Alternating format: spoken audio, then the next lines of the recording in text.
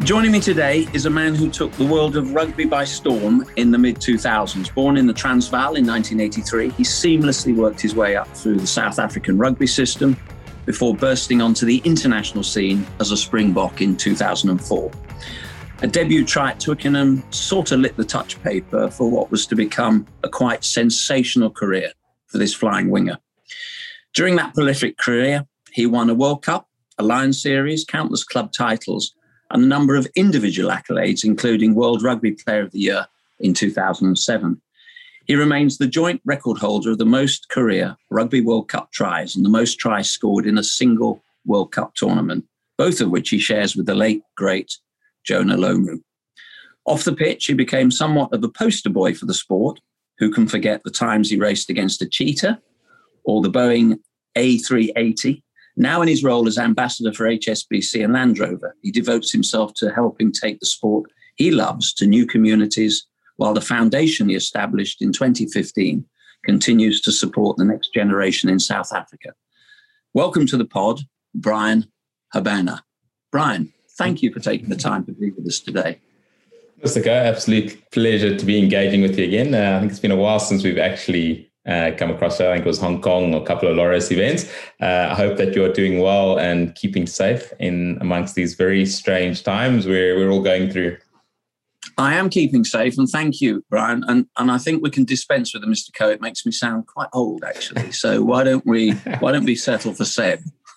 Yeah, I tell everyone, and I get that quite a lot. It has nothing to do with your age. It's more got to do with the level of respect that I have for you. And obviously, again, a massive icon for when I was a little athlete, and my dad told me about this famous Seb Coe that wanted to die in his running shoes to break records and do some spectacular things. So more out of respect than anything else. Well, that's very kind of you. I thought you were about to say your parents allowed you to stay up late to watch my races. That would have probably sort of put me into that era. Bryan, let me put a rumour to bed, or you may want to stand it up. I'm a lifelong Chelsea fan, and you won't be surprised that my attention was piqued at the rumour that you were named after two Manchester United players.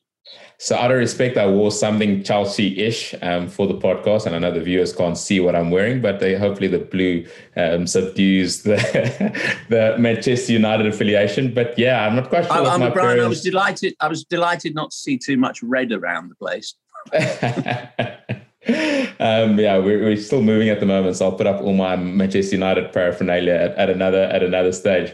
But yeah, I'm not quite sure what my parents were thinking, naming me after the late great Brian Robson and Gary Bailey, two Manchester United legends. But yeah, I think they thought it would be pretty apt, hoping that I could potentially, grow up wanting to become the next South African export into the English Premiership. And for the first 12 to 13 years of my life, that was probably what I wanted to do. And there was a significant moment that changed my life forever, and one we'll probably get into later in this podcast. But yep, I don't want to say for my sins, but Bryan with a Y, Gary Habana. And hopefully there's been a few other youngsters named now after me. Congratulations to your parents, because actually they've chosen two pretty tasty players. I can remember Brian Robson and certainly Gary Bailey, and they don't, in those positions, they certainly didn't get much better than those. So, okay, that's true. And who the hell came up with the idea of the cheetah? We'll get the small talk out of the way in the first place. Yeah. Did it not occur to them that cheetahs run at 70 miles an hour, even at your elevated 22 miles an hour, Bryan? That was probably a bridge too far. It wasn't even the 70 miles an hour. It was getting to 70 miles an hour in under 3 seconds that scared the living daylights out of me. But it literally got blown totally out of proportion. We got a nature conservation NGO that sort of wanted to highlight the plight of the cheetah becoming an extinct animal. And they sort of came up with this idea. And I was like, oh, that sounds cool. No one's ever raced against a cheetah before. But not knowing, it was literally in the middle of rugby season. My Super Rugby coach was furious with me. It was like 2 days before one of our biggest games against the Crusaders or something in South Africa. And we got to this nature reserve or game farm. And there was like this patchy piece of grass that had apparently just been laid 2 weeks prior. And I was like, oh my word, I can see a hammy being pulled or an ankle being twisted. And then I like sort of looked and I'm like, okay, well, if I'm running here, where's the cheetah running? And they're like, oh no, you see this little piece of rope running down this very dodgy patchy, spotty piece of grass? I'm like, yeah. Now you're going to be on the one side and the cheetah's going to be on the other side of the string. I'm like, no, I didn't sign up for this. I'm like, okay, well, so the risk is for me if this cheetah like gets to the 70 miles an hour in under 3 seconds and looks up and off the lure and sees my rump as a much more attractive piece of meat, what is the protocol? They go, oh no, it's fine. No, we got one tracker on this 100-meter track that has got a dart gun. Like, how good is this guy's shot? I haven't signed up for this. And then it literally was, just creating a little bit of media attention. I mean, we didn't have the likes of a Twitter, but presumably Instagram. The dart gun was to sedate you when the cheetah got you. I mean, I was like, well, how good is this guy's shot, first of all? And on which side of this little piece of string is he going to be standing? Because if he misses the cheetah and shoots me in the calf. So it did get quite a few views on YouTube, and I think that it's still getting quite a few. But it was literally to just try to raise the plight of the cheetah, and again, got blown a little bit out of proportion. And yeah, like I said, it was something that I didn't envision. Brian, actually, in my researches, we've just talked about YouTube, but actually in my researches, I did look at you running against the cheetah, but you might actually historically, to put this in a historical perspective, you may not be aware that Jesse Owens, back in the late 30s, who famously broke 4 or 5 world records in less than an hour at Ann Arbor in 1935, 36, of course, he went on to famously win his Olympic titles in Berlin. But he, towards the end of his career, actually ran against a horse. I think it might have actually been in Vegas. Yeah. So I'm not sure that that's probably on YouTube, but it's been done before, Brian. But I think probably the chances of Jesse being munched by a horse were probably a lot less than the risks you took on with the cheetah. Yeah, I got quite a scolding all around, but hopefully we raised a bit of money and awareness around what the true value and the plight of the cheetah was all about. Well, that's a good thing to be doing, but it's surprising how you can't think that would happen now in the modern professional era. It's not surprising. Coaches get a little bit nervous on those occasions. But so actually, let me go back to one point you made. So was football really your first sport? Yeah, well, so that was sort of very close with WWE or WWF back in the days. Like I wanted to be the next Heartbreak Kid or Undertaker or whatever. But football was something I absolutely loved. Yeah. We grew up in a Manchester United loving family. So, we had all the supporters gear and whatever. And yeah, I just loved playing football. And it was a pretty significant moment back in 95 that just changed that hope and dream of one day becoming the next export into the English Premiership, which was extremely significant. And looking back now, I'm really grateful that it did happen. Look, I'm guessing I know what that great moment in 1995 was, and that we all have great emotional moments in our lives. Some of them are profoundly personal, the arrival of children and all those sorts of things, and others are really big global moments. And for anybody that it transcended sport, but for me, one of those memories was, of course, Nelson Mandela wearing his number 6 Springbok shirt and the cap, handing the Webb Ellis Trophy over to Francois in the stadium. I mean, that you were what you can't have been very old at that stage. You were born 1983, so 12 years old. It must have fallen in a pretty formative part of your awareness of being a young person. Very much formative part of sort of my adolescence. I, started finding out about, South Africa became a republic in 94. I'll never forget in 94, we actually had like a voting election at our primary school where we weren't voting for, political icons or parties, but actually like for some of our sporting heroes, and the 92 Proteas cricket squad was actually like famous. I sort of voted for Jonty Rhodes, who had that famous run out against Pakistan. And then obviously 95 had happened. And, for those that don't understand South African's history, the whole apartheid regime and how, 60 odd % of our population, were oppressed just to a very big extent. I grew up, as a person of color in this fairly white-dominated environment in South Africa. Even though my parents shielded me from a lot of it, I got to go to some really good schools and get offered a lot that other peoples of color, wouldn't potentially have got offered. And I think that moment in 95, my dad took me out of school for the first time ever to go watch the opening game down in Ellis Park. We took a road trip down from Johannesburg to Cape Town, and just seeing this monumental occasion starting to, pick up speed, South Africa winning that first game against the then world champions. And we went on a bit of a roadshow. My dad took us to the quarterfinal with Chester Williams, famously scored 4 tries against Samoa. Got back in a car the following week, drove down to a rain-drenched Durban to watch the semi-final, where the French still believe they beat the Springboks. And then I was lucky enough to be one of the 60-odd thousand in Ellis Park that day, hearing a very white-dominated crowd chanting Nelson Mandela's name.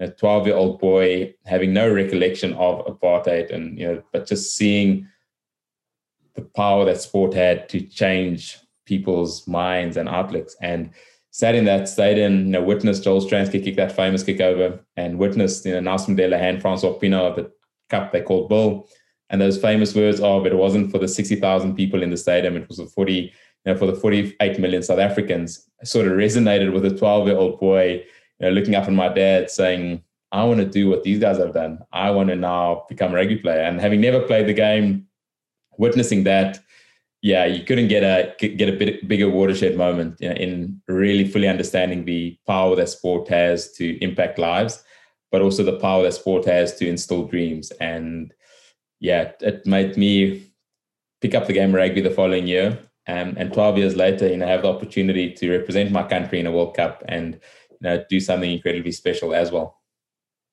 I'm smiling for 2 reasons. Firstly, the emotional warmth with which you talk about that period in your life, and I'll touch on that again, if I may, in a moment. I'm also smiling at the thought that the French still thought they'd beaten the Springboks that day. It's a bit like the Welsh, the famous saying in Wales: Wales never lose, they just don't score enough points.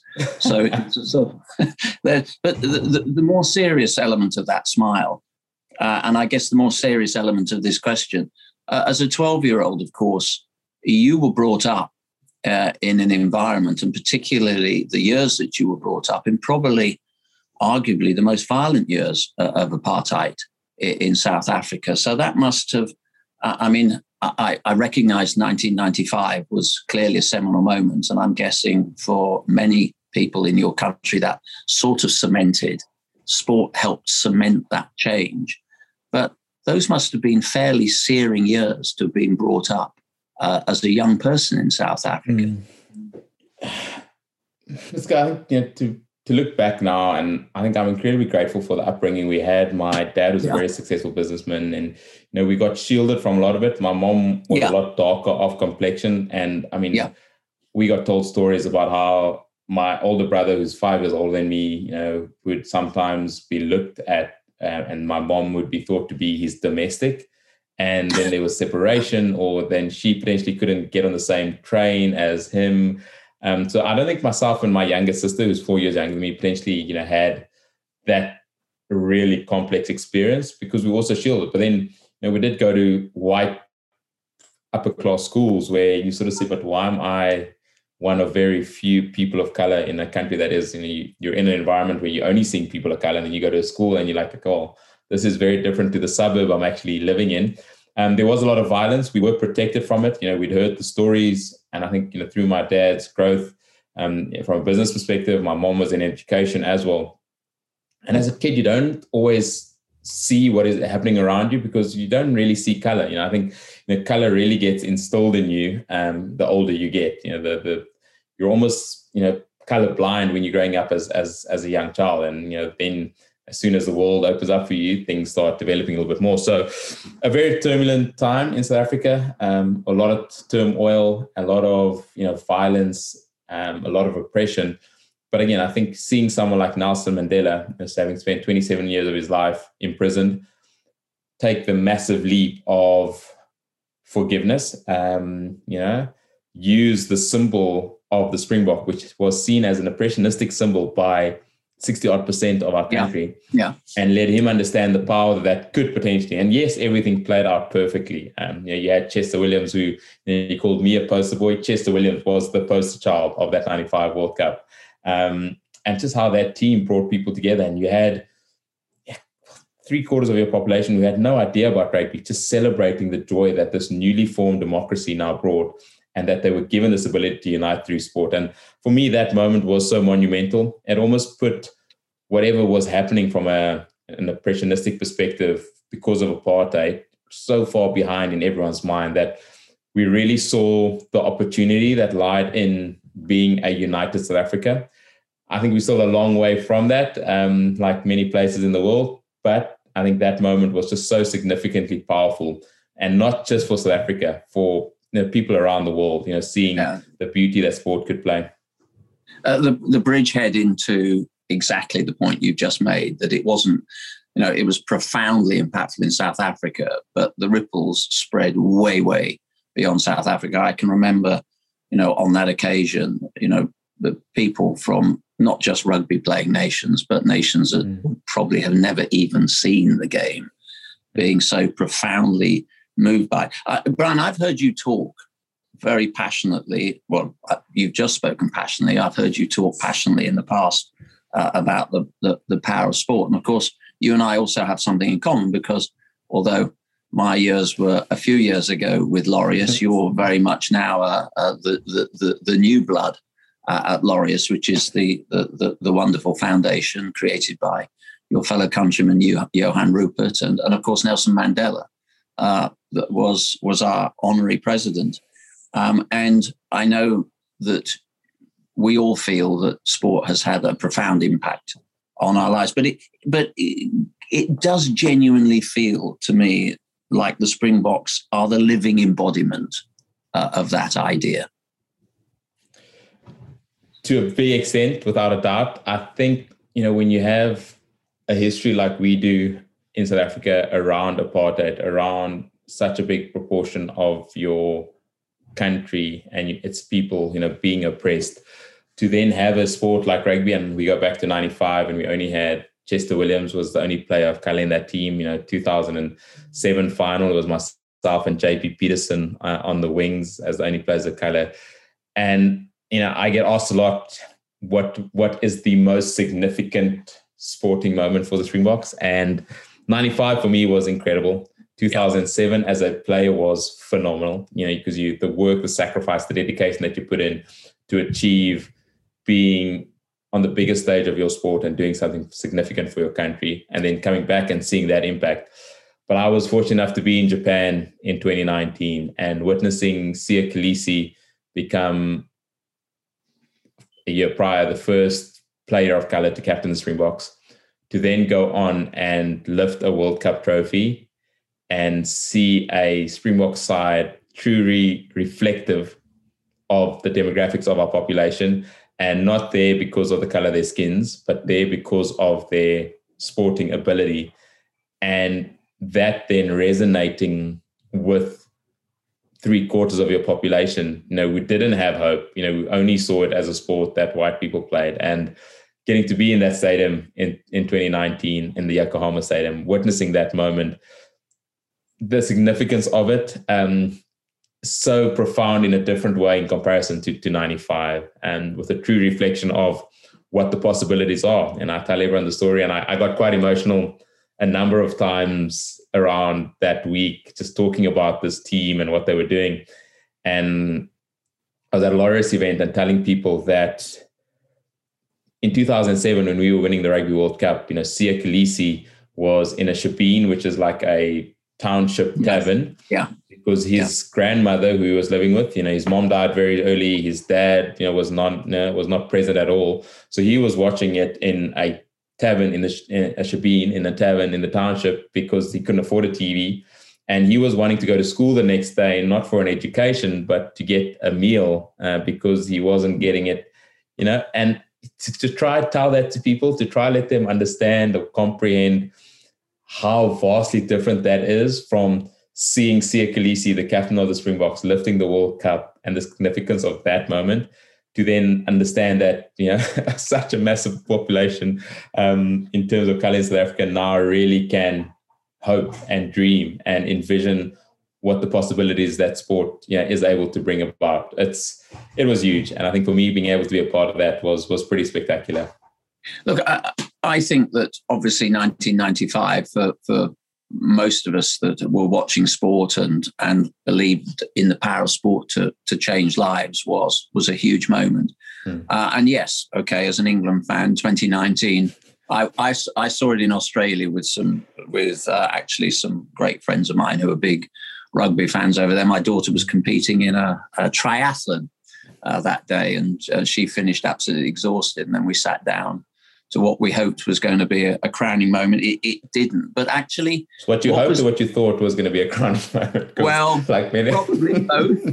Probably both. But that's the great thing about sport. It is wonderfully disrespectful about reputation. It's not like Hollywood or a novel where you can flick to the final page and suddenly see the plot unfold. You have, as you know, you have no idea, frankly, 100%. Where it's going, and that's the beauty of sport, and that's why it will always be so unique and so different from anything else in the entertainment world. We are reality television at its best. There's nothing to compare with it.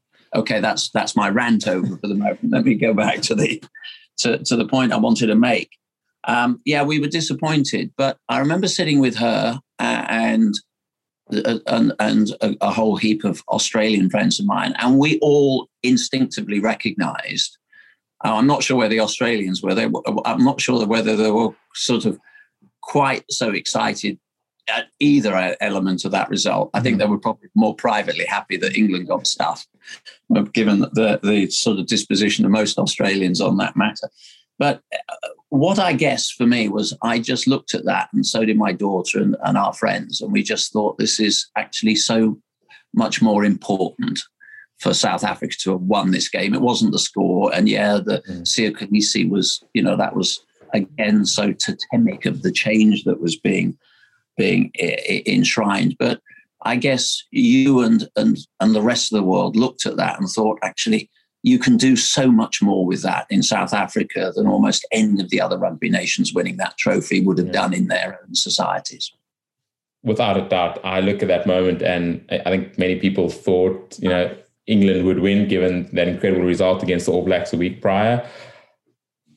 But I think witnessing that and against, if England had won, and hindsight is 20/20 vision, but if England had won, they go back, they celebrate, they take an open top bus, through the streets of London, and within a day or two, it's over and done with. You come back to South Africa and you see people of color who previously had no hope, people of color who previously didn't think things as monumental as seeing a Black Springbok captain lift the World Cup trophy would ever happen, now really become a tangible, grasping thought that it is possible, and have true hope instilled in them, in that Siya Kolisi, who grew up not knowing, where his next meal was coming from, Makazole Mapimpi, who had to walk 10 kilometers to school and 10 kilometers back from school 5 days of the week for 5 years of his life just to get an education, becomes the first Springbok to score a try in a Rugby World Cup final, which doesn't say much about me. But those are now stories that become real, living, breathing mechanisms for change, and not just change that people talk about, true change. And I think people then just saw the reverse side, and whether you're English, South African, Australian, whatever you were, you just saw the power that had. And 95 was huge. Nelson Mandela, that was huge.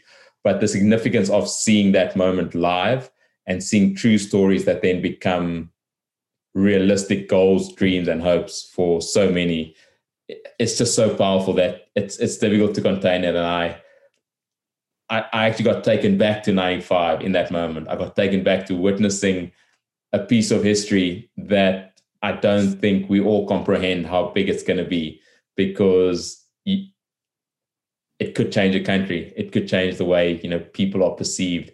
It could change thought patterns, which is difficult to do at the best of times. And like I said, I think extremely grateful and privileged to have been there and witnessed, both moments live, and then been able to have done it myself personally at a lesser degree. It's an interesting point, this, because I remember, I was talking to Sean Fitzpatrick actually not that long ago. Of course, Sean now chairs Laureus, the legendary All Black captain, arguably one of the greatest players of all time. And I remember him saying to me, it wasn't just the impact that an All Black win in a major competition or a World Cup. It was actually game by game. And he said the biggest pressure he felt as a player, as a captain of that great side, was that, the whole demeanor, the whole happiness, the whole tone of the nation was set for many days after a result. It could be a fairly mundane test match against anyone, but he said you just were conscious that what you did out on the park that day had such a profound impact on the way people would just turn up at the office on a Monday morning. And I guess you must have felt that as a player on such a regular basis at virtually every level that you've played at in South Africa. Easily at every level. As a youngster, you grow up wanting to aspire to become a Springbok. You put in the hard work, sacrifice, and then you become a Springbok. And I get asked quite a bit, what was the most successful or the most meaningful moment in my life? Was it winning trophies, lifting a World Cup, equaling Jonas' number of tries in a World Cup tournament? And I say to them, the day I got to pull on that Springbok jersey for the first time against England in 2004 as a 21-year-old, run out and realize a dream that had been instilled in me, 9 years prior, get to feel the privilege, the accountability, and the responsibility that comes with carrying the hopes of the nations on your shoulder, making yourself, your family, all those who have supported you proud, but then understanding the privilege that it takes to wear that Springbok jersey. And I think for me, then being able to know that I want to do this for as long as possible, that I want to be able to be that symbol of hope and culminate that in winning the World Cup in 2007. And we were outside of South Africa, in France, foreign, there was a lot of South Africans, but it wasn't home. And then come back and see young Black kids in the rural townships in the Eastern Cape running a kilometer or two barefoot behind the bus just to get a glimpse of hope, just to get a glimpse of their heroes. And you try put that into words for people, but if you're not physically living it, if you're not physically experiencing the impact that has on you as an athlete, it is so difficult to pass on or reciprocate that in words. And I think for me, like you rightly alluded to, you get to experience that so many times. You get to experience the joy that you bring.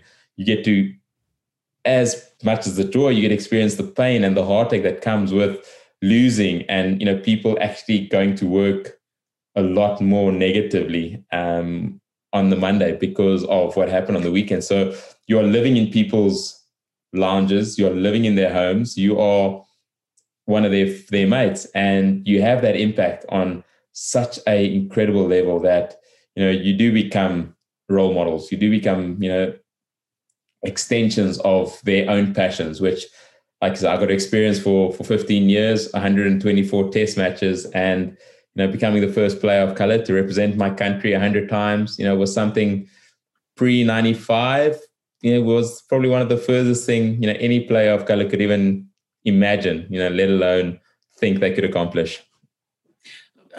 I'm really interested, and I want to go back, if I may, a few years in this conversation, because you talked very openly about a relatively privileged position and, upbringing you had. You were educated at King Edward's School in Johannesburg, which is a fee-paying boarding school and one with an extraordinary reputation. I guess there are some things I'd like to explore around that. That I'm guessing, had a profound impact on your rugby career. But there's another debate that in a way emanates in an Olympic year, and certainly in the UK. I was chair of the British Olympic Association, and one of the discussions we tend to have, and it comes from our representation at an Olympic Games, it's still something like 60, maybe even 70% of our Olympic teams are coming from private schools, not state schools. And I've heard it said in similar vein that the makeup of the Springboks and the Proteas is also heavily weighted in favour of privately educated pupils. Do you think enough is being done to make the game as accessible in South Africa and that's not just a South African issue? It's a broader issue in sport. From right the way across in South African terms, and right away across the South Africans' remarkably, uniquely diverse population. Mm. So I think that the biggest thing, when one talks about appropriately giving everyone equal and fair opportunities, is the financial costing that comes with that. And unfortunately, and I take someone like Siya Kolisi, who had to get a bursary at a school where he was fully supported because someone was willing to contribute to his own development as a person.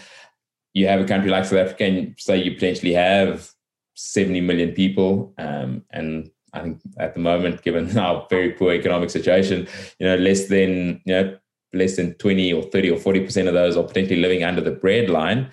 How do you applicably, finance that costing? Because it is a cost. And I think SA Rugby have thrown millions upon millions of money into rands into trying to facilitate developmental procedures and protocols.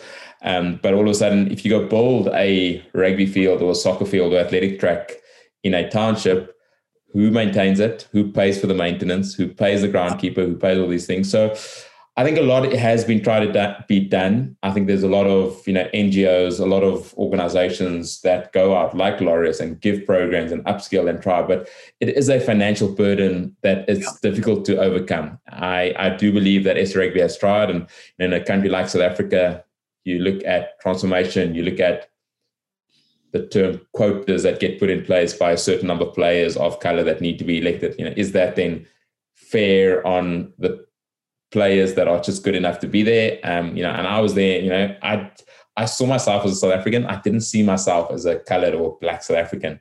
And again, it's probably because I grew up being able to have a bit of privilege, but I didn't get discriminated against, or I didn't feel discriminated against. And I think grew up as South African, and all of a sudden you're in a team and you sort of, when you play 124 test matches for your country, you hope you're there purely on your ability.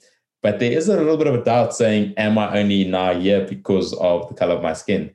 So it is a very complex, a very intricate discussion that I think we can talk about for ages and ages and ages. I would like to believe that SA Rugby have put a lot of thought into how they can appropriately do that, and not just at the highest level, doing it from grassroots.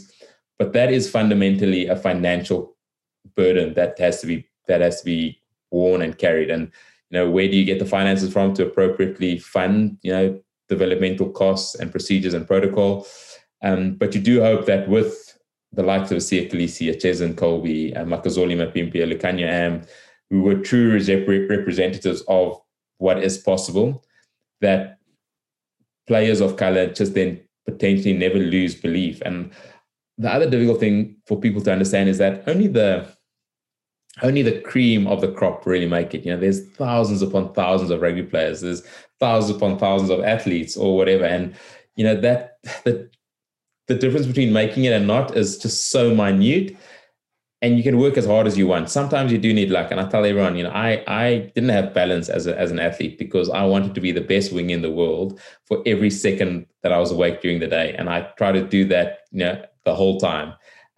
So balance was the last thing on my plate, but I needed luck. I needed coaches supporting me. I needed parents supporting me. I needed family members when I was being criticized to the nth degree, to continue believing in me. So it's not just being the best, making it. There's a lot of things that come to that. But I think for me, I would love to hope that the sporting organizations do their best in South Africa to appropriately give equal opportunity, equal and fair opportunity to everyone, with ability. But the financial burden is one that is unfortunately disparative. And I think that's not just in South Africa, it's around the world. I think you're absolutely right. I think there is a multifaceted set of factors that come together for, as you said, a handful of people in any sport to make it to the level that you have and that we're talking about. I actually, to maintain the Manchester United theme, I remember one of the things that Alec Ferguson, I once asked Alec Ferguson, what was the most difficult thing about his job? And he laughed and he said, well, there's nothing difficult about my job. I'm manager at Manchester United. It just doesn't get any better than that. But actually, he then sort of thought a little bit further and said, actually, the toughest part of my job is maybe telling a kid that's been in the academy since the age of 7, when they get to the age of 16 and their parents are sitting there, that they're probably not going to make it at the level within Manchester United that they had possibly dreamed about. And I guess that takes me to the second theme that I wanted to pick up. And it's very much about you and your career, because to the casual observer, it does sort of feel that you coasted through the age groups almost seamlessly, and onto to the senior echelons of the sport. From state rugby, Super Rugby, obviously a legendary Springbok. You've played at the highest level of sevens. Is that a fair assessment, or is that the assessment of a fan sitting there?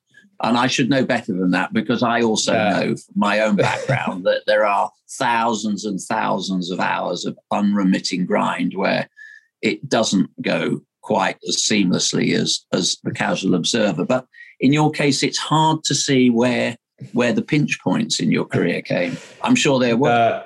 No, there were many. And I think growing up in a country like South Africa, where kids start playing rugby at the age of 3 years old and it's proper, I only started understanding about it when I was 12 years old, post 95. So my first ever game of rugby at King Edwards, and it's sort of weird. I was always quick, but I was tiny. I was minute. And then I got to King Edwards, and the World Cup had in 95, and I was like, I want to be a Springbok. And they sort of got us going in terms of trying to analyze, because we'd had this whole group of various different boys from different schools coming together and analyze, who is the best, or how do you then, as 14-year-olds or under 13-year-olds, actually try appropriately differentiate. So we had races, and I was obviously quick, but I was a scrum half and I was the smallest. And then I couldn't pass with my left hand, and I couldn't really kick like a scrum half should be able to kick. And my first ever game of rugby, believe it or not, was for the under 14 G side at King Edwards. So A, B, C, D, E, F, G side. Right. This is giving us all hope here. And obviously there was a talent, but again, you had to work. And I was a year younger than the rest of my age group in my standards. So I had to stay back a year, and I only played first team for 1 year.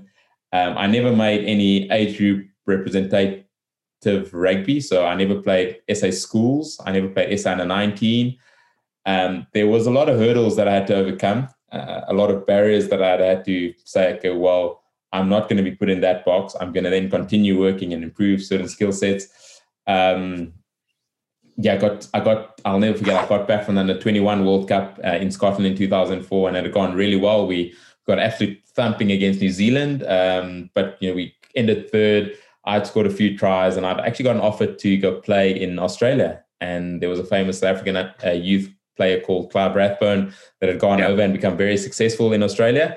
And I got an opportunity to potentially follow the same route. I was unsure of where my path was going in South Africa at the Golden Lions then. And I got back, was celebrating my 21st birthday, and the then senior coach of the union I was at said to me, oh, no, but go to Australia. If you don't make it there, you could come back. And as a 21-year-old, I was sitting there, I was thinking, sorry, are you saying I don't have a future here? That I must rather go? And I sat there. I was like, and this was 21 years old, thinking I'm going to make rugby a professional career. And I sat there thinking, okay, this was the last thing I was expecting. A coach who telling me to go. And then 3 weeks later, I got selected to be in the Springbok squad, which was so counterintuitive of what had just happened, which was, there are many hurdles. For me, it wasn't plain sailing. There were a lot of things that I had to overcome to get to where I was. But it's the joy of being a professional athlete. You have to go through things that your average person never will understand. The turmoil, the sacrifice, the dedication, the hard work, the effort, the support that you need from people around you. It's, whether you're a athlete individually doing a sports event like tennis or athletics or whatever, it's always involved a team. You can never do it by yourself. And it's that team can be minute. It can be 2 or 3 or 4, or it can be as big as a rugby team of 50 winning a World Cup. But it wasn't all plain sailing. So from the under 14 G side at King Edwards to becoming the most capped Springbok wing of all time is not a bad turnaround. Okay, from the under 14 G side to the Lions, from the sublime, or from the ridiculous to the sublime, the other way around. We've got obviously there's a Lions tour coming up. First of all, sort of lots of subplots emerging ahead of this year's Lions tour, not least a sort of eerie similarity to the 2009 tour when the Lions arrived to take on the reigning world champions. I think it is so difficult to try to explain to people how spectacular, how unique, and how cumbersome a Lions tour is. I think it is one of the most unique, most extraordinary traditions that rugby has. I tell everyone, I ran out onto Loftus Versfeld in the second test match, which was probably one of the most physically demanding games that I've ever been involved in my career. And as I running out onto a field that I'd become so accustomed to, had felt so at home at, and just seeing the sea of red engulf the stadium, make me feel and think to myself, am I in South Africa or am I playing in the UK? And until you've experienced the Lions tour as a player, as a fan, you don't fully comprehend or understand that. And for us, winning that tour was exceptional. There was the disappointment of 97. There was the hope that, we could do something different and rewrite the story. And to let people sort of comprehend how special the Lions is, there are some test centurions, so players that have played 100 test matches that have never got the opportunity to play against the Lions just because of the window, because it only happens once every 12 years in the Southern Hemisphere countries of South Africa, New Zealand, or Australia. So you can be unfortunate, you can be lucky, or you can be so extremely unfortunate. But to then see, and it's not just about what happens on the field. And I tell a lot of people, you see the games, you see the fans, but you don't see the things of the Lions going into the townships in South Africa and building fields that leave a legacy, donating clothes, donating kit, giving back in a way in which you just see the hoorah of the sport. South Africa as a team haven't played rugby since that famous victory against the English on the 2nd of November in 2019. We remember that too. So the fact that we're still number 1 in the world, I think we can count ourselves extremely lucky, given that we haven't played any rugby over the course of the last 17 months. But Warren Gatland now has the opportunity as a Lions coach to be the first coach to not lose a Lions series. And South Africa have the mantle of not only being the reigning series champions, but also the World Cup winners now for the 3rd time in a row. Okay, well, Brian, you've tiptoed very carefully through this, so I'm going to pin you here. Prediction, I'm going to go South Africa are going to win it in the 3rd test. Okay. We'll regroup. We'll regroup after that particular game. Let me move on to the World Game, if I may, just momentarily. I'm interested in your views here. First of all, I'm guessing you're going to tell me the game has changed significantly, even from when you were at the height of your powers. And as somebody wearing a completely different hat here, who's responsible for world athletics and the codifications and the rules, are there any rules that you would change, amend, or introduce that would just, I guess, just guarantee the next generation that comes through that plays as scintillating a game as you have displayed to the world? So the biggest thing in rugby at the moment is obviously the contact, the collisions, and the ramifications from the number of head knocks. And again, knowing that rugby is a collision sport, trying to avoid contact is a very difficult debate. Because reckless behavior definitely needs to be penalized. I think for me, obviously there's the very cynical stuff that needs to be affected, but I think you want to promote a game that is, to a degree, safe to play, to a degree is entertaining to watch, and to a degree able to really open up to new markets, which I think rugby is really trying to do at the moment. So there are a few rule changes that have come into place. So the lowering of contact to the head is something that I think is extremely important, and there's been various trials. I think to make the game really more entertaining and exciting, we love to see running rugby, so doing stuff that potentially promote attack rather than defense, and that might be making sure that there always have to be two players being able to defend the back part of the field, or have a potential rule like rugby league that if you kick the ball out of a certain area that you get to reclaim the ball. I'd potentially see if we can minimize the number of scrum resets we have in a game to just speed up the game of play. So there's quite a few. I think the biggest one, and it's one of the biggest narratives at the moment, is unfortunately, the concussion, the head injury protocol that is getting a serious look at, and it's just such a difficult and subjective thing. In a contact sport where you have less than a millisecond to potentially adjust your body height if someone ducks in front of you. But I think World Rugby and the international rugby players are really trying their best to get to a point where we're making the game as safe as possible. But given that it's a collision sport, I just think it is a very difficult one. But I think seeing that Rugby World Cup final, and I can say that honestly, where previously, South Africa never scored a try in a final, to see the Springboks scoring, those tries, to see the All Blacks, playing a brand of rugby, to see Argentina go to Australia amidst a pandemic where they didn't train together, had to isolate for 2 weeks in Australia to go and beat the New Zealand, All Blacks in 2020. So I think there are moments. I was a part of, that Springbok team that lost to Japan in 2015, that gave birth to incredible support, in Japan in 2019. So, there'd be a few things I'd like to change, but I would like to change it in a way in which the attacking team, really has a bit more power, because the defenses have just become so rugged and difficult to break down. I'm interested. You used the expression globalizing the game. I'm guessing as an HSBC Sevens ambassador, you tell me that Sevens has done that in large part, and also in a way bringing many more women into the game. Easily have done that. I think the big bang, as they call it, in Sevens definitely came, or in rugby came, when Sevens was voted as an Olympic sport back in 2009. I was sort of a part of the group of ambassadors that sort of cheered for that to happen. And to see rugby come back into the Olympics, I know it was back in the early 1920s or 30s, I think. And I think HSBC in particular have now gone on to terming not just thriving, but to make opportunities happen, and that we as people become internationalists in this new world of a new normal. And Sevens so appropriately applies that mantle.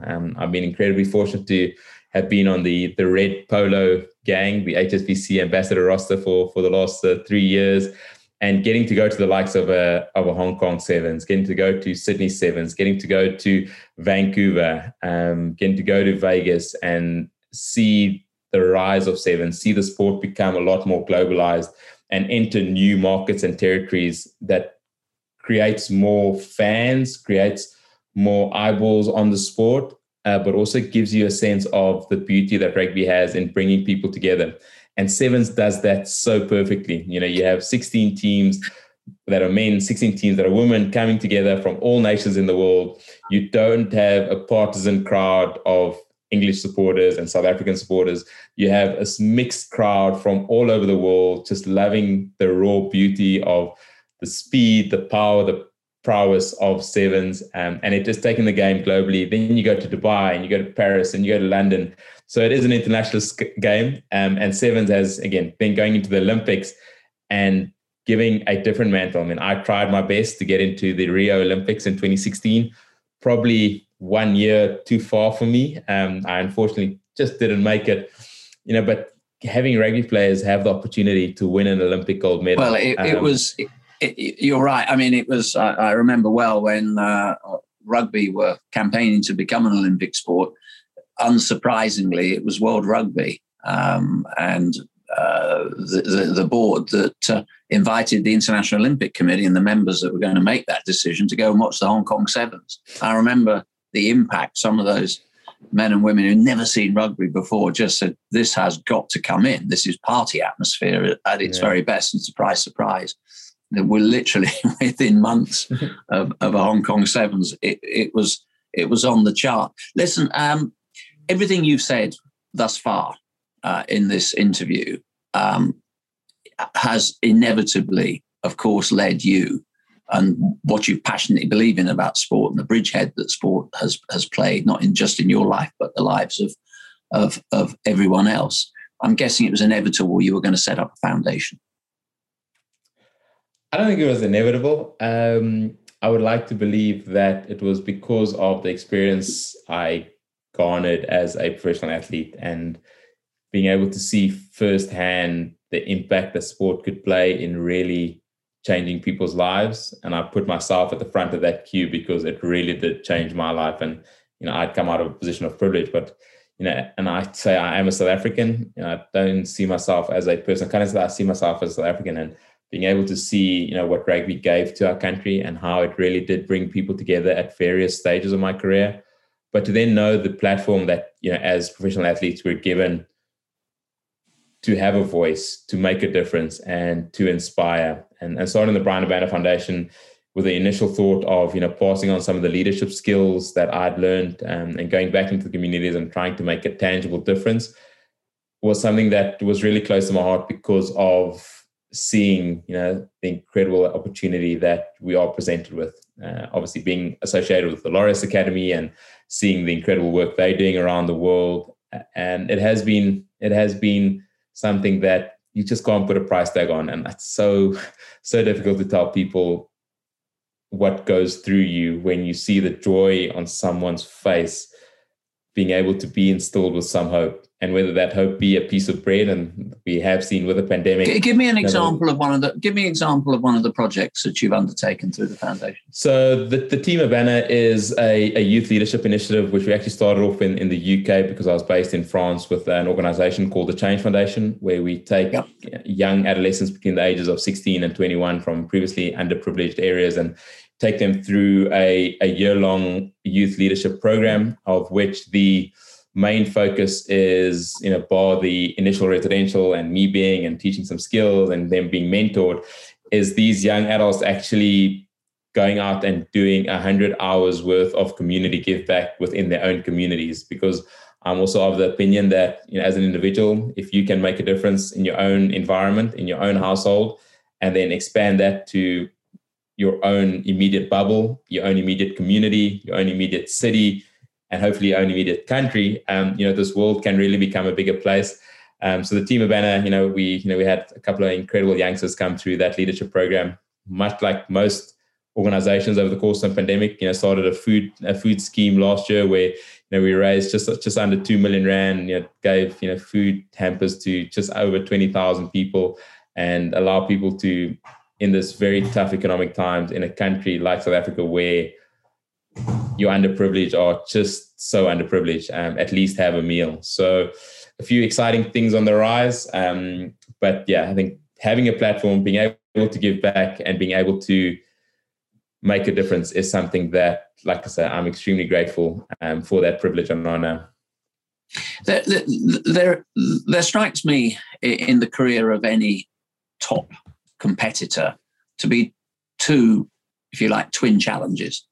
The first is that rapid rise to fame, and it sometimes can come very, very quickly. You know, you break a world record, you go from anonymity to suddenly being on the front page of newspapers, and we've sort of charted, you know, very articulately your rise. But then there's the responsibility that comes with that status. And I think the second challenge is navigating mentally and physically life once the stadium doors have closed.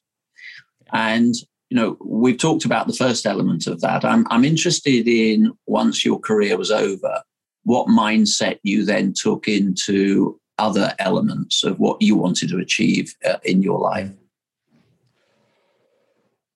So I think the narrative around the transition in professional sport is probably one of the biggest that many athletes face currently, because it is just such a daunting. And it's all about mental well-being as well in the end. Mental and physical well-being. And, you know, you go through as a professional athlete, and you don't get taught how to detrain yourself. You know, at the end of your career, you don't get taught how to detrain physically, you know, detrain mentally. And I think a lot of things positively are happening around, you know, the mental wellness perspective of that narrative, which is great.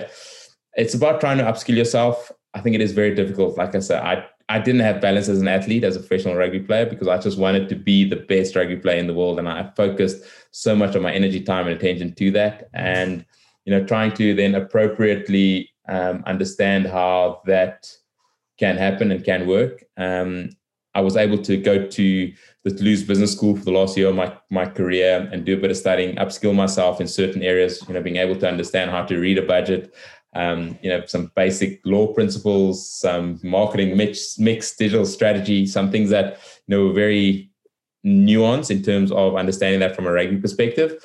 But the transition period is a scary one. I have been extremely fortunate to have teamed up with the likes of HSBC and MasterCard, you know, done some work with ITV over in Japan in 2019.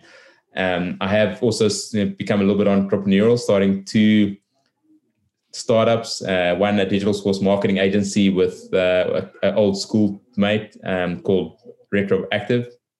And we've launched a digital platform called Matchkit out of that, which actually enables sportsmen and sportsmen and women to, you know. Have we got a unicorn? Have we got a unicorn on the way?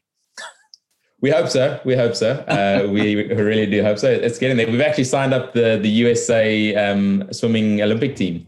Well done, you. Which is really exciting. So yeah, we're growing nicely there. And then I launched a fintech company that does an earned wage access model at the start of the pandemic last year, which was pretty interesting.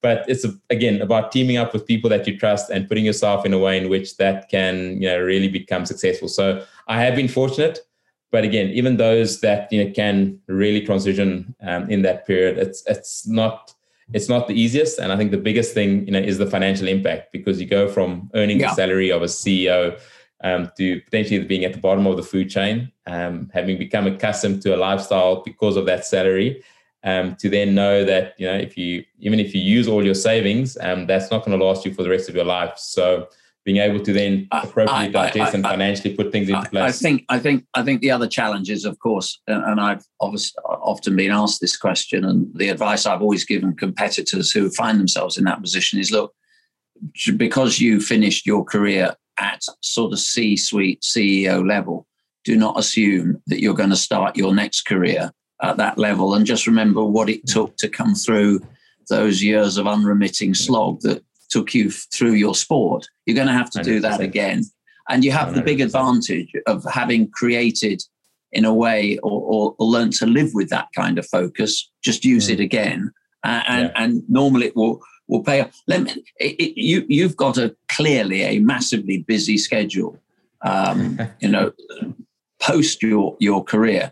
I also, and congratulations, I know you were nominated for a Royal Television Society Award for your work on the 2019 Rugby World Cup, which we are sort of still trying to come to terms with in the UK, but that was on TV. Do you see a part of your landscape going forward, maybe in that type of media work?